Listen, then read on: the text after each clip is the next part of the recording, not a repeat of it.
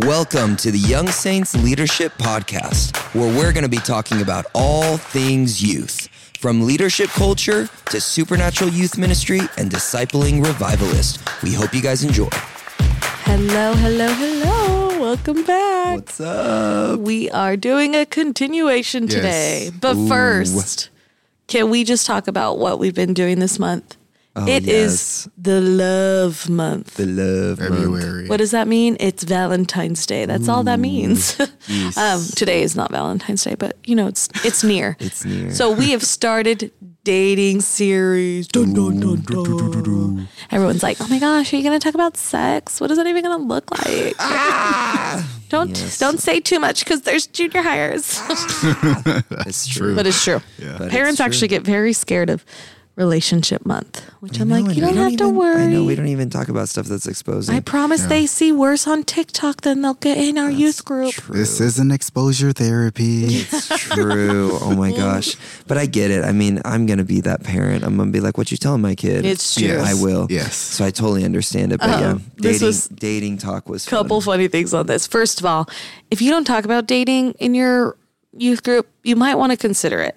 Because even if you don't agree with it, like, do I really think two 12-year-olds should date? No, there's not really much point, right? But I asked our youth group the other day when we were having a dating talk, that I'm like, how many if I told you you shouldn't date, you still would? And I would say 75% of the room still raise their hand. Yeah. People raised their hand that also told us their parents said they couldn't date. Yeah. So I was like, wait, what happened? Your parents said you can't date, but you're telling us you will anyways. But it's because, like, and that's where I think the church dating culture got a little off is we say, don't do it. You got to wait until you're married to date. You know, like that's what everyone's saying. Or ready to be married. And I've heard so much, don't date until you're married because we're just so afraid of the topic. Yeah. But if you give people basic tools and you shape their view of dating Changes versus the game. letting the world do it because we're saying no, so they find it somewhere else. If we can reshape their view of dating, maybe we'd have a few healthier, less baggage relationships. And removing the shame around dating. I think that's why a lot of people have avoided it because of the shame. That Oh, they absolutely. have. It feels shameful to say you're dating, which is weird. Yes. Because I'm like, learning how to have a healthy relationship that would set you up for a lifelong relationship is You would so think, weird that yeah. that's where we place shame sometimes. Yeah. And fear, only because I think it's a reaction because people have done it poorly. Yes. Or people have made messes.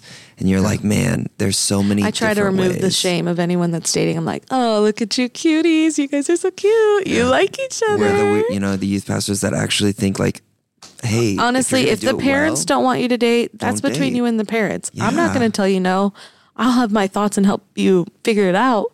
Oh yeah, and we But always say I think follow you the should parent submit to first. your parents. Submit. So if they say no, it's no. My parents did not let me date until they said no dating till after you're married, which I was always like, I don't understand how to get married then if I don't date. And then I moved out of the house and then I started dating because then I was under a different roof. But I was 19 when I moved out, so I didn't date all the way up. Anyway, so think about dating. Yes. If you don't know where to start, maybe Pull it back in. Anyways, reach part out. 2, continuation. Anyway, we're going to talk on making disciples. Making disciples. Maybe Love we should do a this. podcast on dating for y'all. day. Maybe one That'll be day. fun. Here you go. But today it's part 2 of discipleship. So buckle up. We're going to talk about how we have walked through people making disciples. We personally do it. Obviously, we talked about last time, be discipled. That's the number one goal. Yes. So that you're not just discipling people without being discipled. Yes. Yep. But now, how do you make disciples? How do you make disciples? And I want to start with a story. There was a young man that I met, when we first moved out here. And this relationship taught me so much about discipleship because it was getting into his space. Because sometimes, discipleship, you're almost looking for somebody that's hungry, right? Yeah. That's a lot of people. They're like, where's the hungry people? Because I want to disciple them. Which is true. Which is great. But there's also this other side to it. This kid was just got out of rehab, which is always fun when you meet a kid that, is 14 and they just got out of drug rehab and I think it was alcohol at rehab. least like 15. Maybe been 15, but I think it was 14. Oh, wow. And so meet with him, doesn't want to meet with me, doesn't hardly talk the first conversation we have, which is always amazing. And we have all had those. Yes. And how I'm are just you? talking. I'm at this, really good Mexican restaurant. So at least I was eating good food as I'm just trying to keep the conversation going, which is super awkward when you're taking bites and then it's silence. And then you keep talking and you're like, wow, you're not giving me anything. And it led to this, me having to really lean in and go, can I believe in this kid? Man, God, can I believe in him? And I think the start of discipleship was realizing to get a proper lens that God has belief in every human, that he actually sees the full potential of a human and he knows what he created. And if I'm going to ever disciple people, I have to start there because this person challenged that in me. Because I was like, I see a bunch of attitude. I'm very frustrated. I see me wasting my time. All of these things is what I see. And I actually never want to have this meeting again. Fast forward, I chose not to go that path because I was feeling challenged by God to go, can I see people from his perspective with his purpose in mind? And led me to where we started meeting weekly, me and this kid. And he went from drug rehab, this was like his second or third time coming out of it. So like rough scenario, to almost dropping out of school, to then finally getting radical breakthrough, full vulnerability, walking in freedom, graduating with A's and B's, which had never happened before. His parents actually thought I was tutoring him. They didn't know I was discipling him. And they asked me, they said, what are you doing? Like our son's finally getting A's and B's. He's never been able to. It's amazing. And I said, they're like, what are you teaching him? And I said, I'm talking about his life. And they're like, what? And I said, we just talk about like what's going on in his own emotions and life and how to bring Jesus in. And that's how much it radically impacted him. He's married now, doing great. Yeah. And it's just crazy, started from that perspective of, can I see potential and purpose in somebody that right now in the natural, oh my gosh. Yeah. You know what's crazy? Jesus took him 3 years. Yes. No, bro, seriously. That's crazy. Like, yes. And we think discipleship's like, I can do this for a month and they're going to be great. 10-week program. If you learn these 10 basic fundamental truths that we call theology, that's it. You're going to be a disciple of Jesus for life. And it's not. And the New Testament is just some of the highlights. It's not the day in and day out life on life with his disciples. Yep. You know what's interesting, especially with youth ministry? I heard someone say this. It was Banning Leapshire. We quote him a lot, actually. Yes, we love Banning. But he said something like, when I look back at my youth ministry days, I don't remember how many kids came. I don't remember if the room was full or what I spoke on or if the worship set was good. You know what I remember from my youth group days is, maybe I'm butchering this, but like it was something along the lines of, I remember the people that did life with me and where they're at.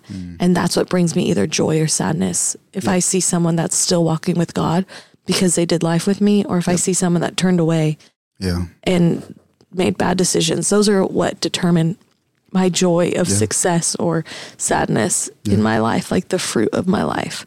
And he said, even though like some kids that he had maybe made bad decisions, he still loves connecting with them, still kind of chats and reaches out to them. Yeah. And I love that. I'm like, I think sometimes we can make it such a big deal of big crowds. What is going on? Are we doing our job? Is the worship set perfect? Or did we do a great transition? And I'm like, honestly, in 10 years, it's about are the kids we impacted still burning for God? Yes. Are they becoming good moms and dads?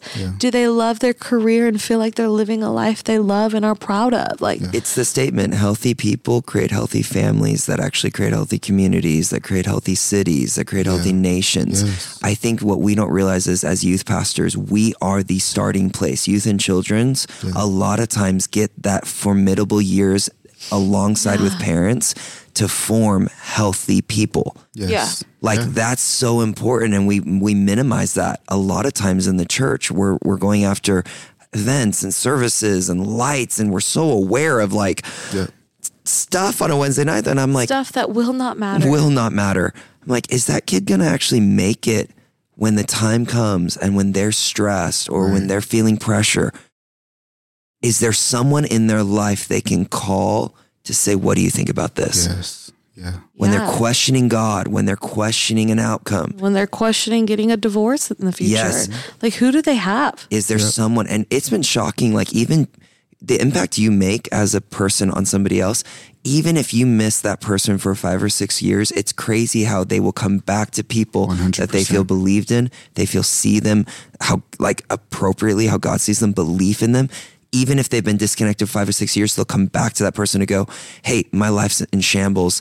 Yes. And I just remember when I connected with you, something was happening. Yes. Something was different about my life. Yeah. I think that's the one thing that Banning even said, that you can actually measure the things that you're pouring into a student right now. Like you'll see it in 10 years. Totally. 5, 10, 20 years. I think it's the joy of even us, like me and my wife, we've been here for, since 2010.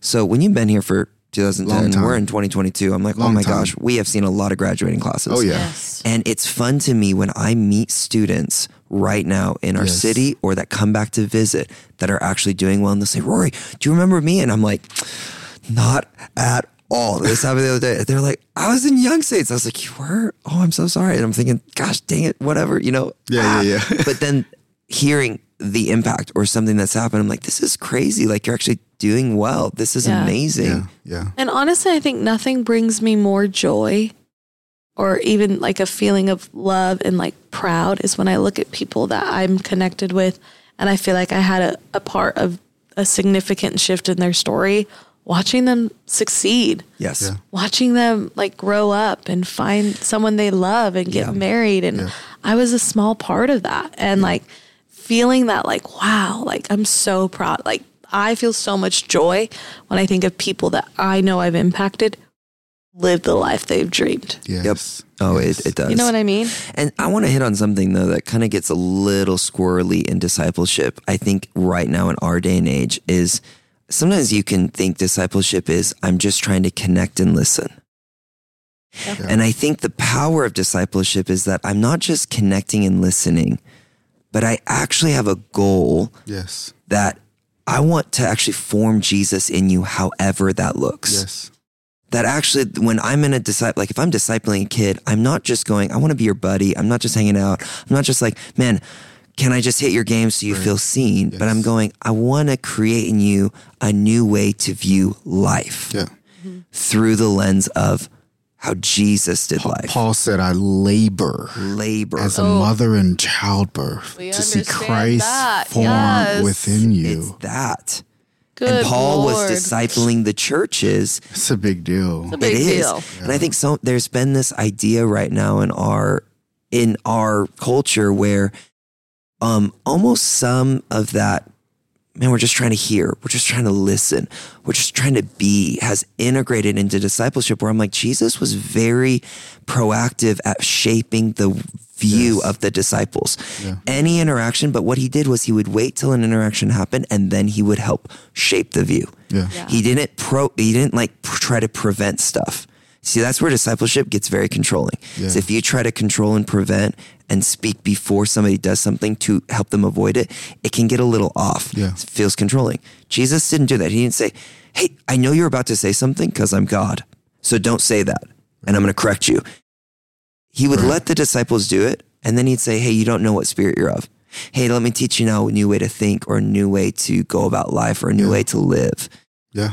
I think it's important in this conversation of how do you make disciples is, man, I'm intentionally trying to form Jesus, which is why I need to make sure he's being formed in me. Yeah. Like that I'm having proper beliefs and views and thoughts so that I'm reproducing a follower of Jesus, not just reproducing a connected person. And I think people start in discipleship listening and just maybe going to a game, you're building that trust. Oh, totally. And that's a great place to start. But I love what we've been talking about is discipleship also is about like teaching them to remember who they are and what God has said over them. And like there was this one person that I was in youth service one time and I felt like the Lord just reminded me of a word that they received at an event that we did. And I was like, I need to go remind them. And so I went and I reminded him, I'm just reminded of that word that you got of you were anointed and you were called and you were chosen. And in that moment, I felt like the Lord say, she's one of yours to pull in. And I was like, this is discipleship. I'm literally here to be your biggest champion and remind you who God is making you to be. And I'm fanning the flame inside of you. Yes. That's the goal of discipleship. Yes, so true. And even Leslie, how many of you guys, all of us have probably done this. Like you go to the person that's your mentor discipling you and you're like, I know if I take it to them now, they're going to maybe I only think this way because Leslie's an 8 on the Enneagram and she challenges everything. Oh, Lord help me. And so I'm like, I wasn't going to her for affirmation or just to be heard. Yeah. I knew when I went to her, she was going to help me change the way I think and help shape me. And really, like, I'm going to her and she's going to help me overcome this. Yes. Yes. I'm not just going to be validated and stay where I am, which validation is important. And she would do that, but she never let me stay. It's the Psalms. It's Psalms. So many people, if you do the journey of Psalms, David starts praising God, remembering who he is. Then he gets to the deep place, but he always ends up back praising God. It's true. If you disciple somebody and they start with encouragement and who God is, but you leave them in victim, like you lead them in powerlessness, like they've shared and you just validate pain, but you don't actually help them with the next step, even if the next step is just across the ravine. You're not going up the mountain yet, but you're like, oh, we were on this side of the river and we crossed. We made progress to actually overcoming something. It's important. Yes. It's a big deal because sometimes people I know, you felt the tension to go, oh, I don't know if I want to say this right now because I hear you, I feel you, but man, there's actually a different way to see this. Yeah. And I want to speak to maybe some of the younger leaders who may have been in a season where they're being discipled and they're just stepping into the place where they're discipling. Totally. Sometimes that switch can be a little hard because you're like, man, I'm used to being the one to be poured into. And now I have to make the switch where I'm not just thinking about me. That's so true. I'm actually thinking about forming Christ intentionally in others. And I think sometimes crossing that cool factor where that kid looks at you and they think that you're the man or they think that you're the most beautiful person. And they're like, I want to be like you. And then you see them go off in a way and you actually have that moment where, oh man, I actually have to challenge them. Like I actually have to speak into something that they might not agree with. Totally. I just want to encourage you, that's a moment for you to take courage and know that when you challenge and when you actually call them higher, it's not going to break relationship. I think there's a fear that if we challenge or if we correct or if we are bringing our input that is different from how they're seeing the world, we have this fear that, oh man, maybe I'll break connection or I won't have that same level of influence. And that's just not true. It's not true. It's not true. And I love that because that's discipleship. Yes. Is you actually realizing and remembering your role, that you're going, I am here for this purpose so that you actually become all that God created you to be, that there is no barrier. There's nothing that gets in your way, no lie or unbelief or something that holds you back from who God has called you to be. Yes. And if that means I have to step in when you're running the opposite direction and pull you back and say, whoa, I will remind you who you are. Yeah. Like you have to actually decide to leave me. Yes. Because I believe in you that much. It's where the power of belief in discipleship is huge. Yes. It's not the power of naivety. It's not being naive about what's happening or ignorant. It's the power of belief to say, I believe in you because I believe in who God has said about you. I remember a leader telling me, don't have any leader on your team that you don't know why they're there. Mm-hmm. Do not let somebody serve you that you do not fully know what God is already speaking over them and you believe in them. And he goes, otherwise it's all about you as a leader. And you're just hoping people serve your vision. And he goes, you got to switch it to become discipleship. Totally. Yeah. Why are they in my life? I believe in them. Yeah. Yeah. Like you said, you aren't their friend. Yeah. And I think it's really easy for us to want to stay in the friend zone of like, I want you to just think I'm cool. Yeah. But if you want to make disciples, sometimes you have to say hard things and call them back like you guys were talking about. But I think the most powerful way we can disciple people is life on life. Yep. Yeah. And what does that look like? You just bring them along. You bring them whatever into you're every doing. area. One of our youth leaders whenever she has an oil change, she schedules a time with the students. Like, come get an oil change with me. And I love it. that. Yep. It's amazing. Of like, I'll go walk around Target with people, or we'll go. Yesterday I went on a drive with someone. I've started going on walks, and I invite like literally all of my little disciples. I bring them on walks with me now. It's so and good. It's the best. Yep. And so much comes out. I have a spot where we go walking, and then there's this same seat. It's so funny because I've sat in that chair so many times now in the past like 2 weeks. People already know. They just kind of sit there and they're like, oh, this is the time. We're about to get vulnerable.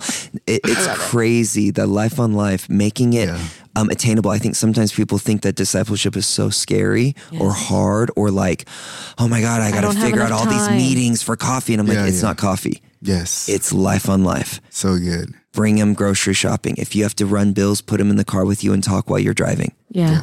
If you have a game night, you'd be surprised what comes out. Oh, man. Even in the midst of fun. Even in the midst of fun. But honestly, if we could leave you with anything, just do life on life. It's so beneficial. It's fun. It's low stakes. You're not trying to make it fit into your life. You're just like, this is my life, and come join it. And remember the goal. You are forming Christ in a person. Yes. This is the goal of discipleship. So important. Yep. But So we love you good. guys. We're going to end, and we will see you next, or you'll hear us next time. Yeah. Yeah. Bye.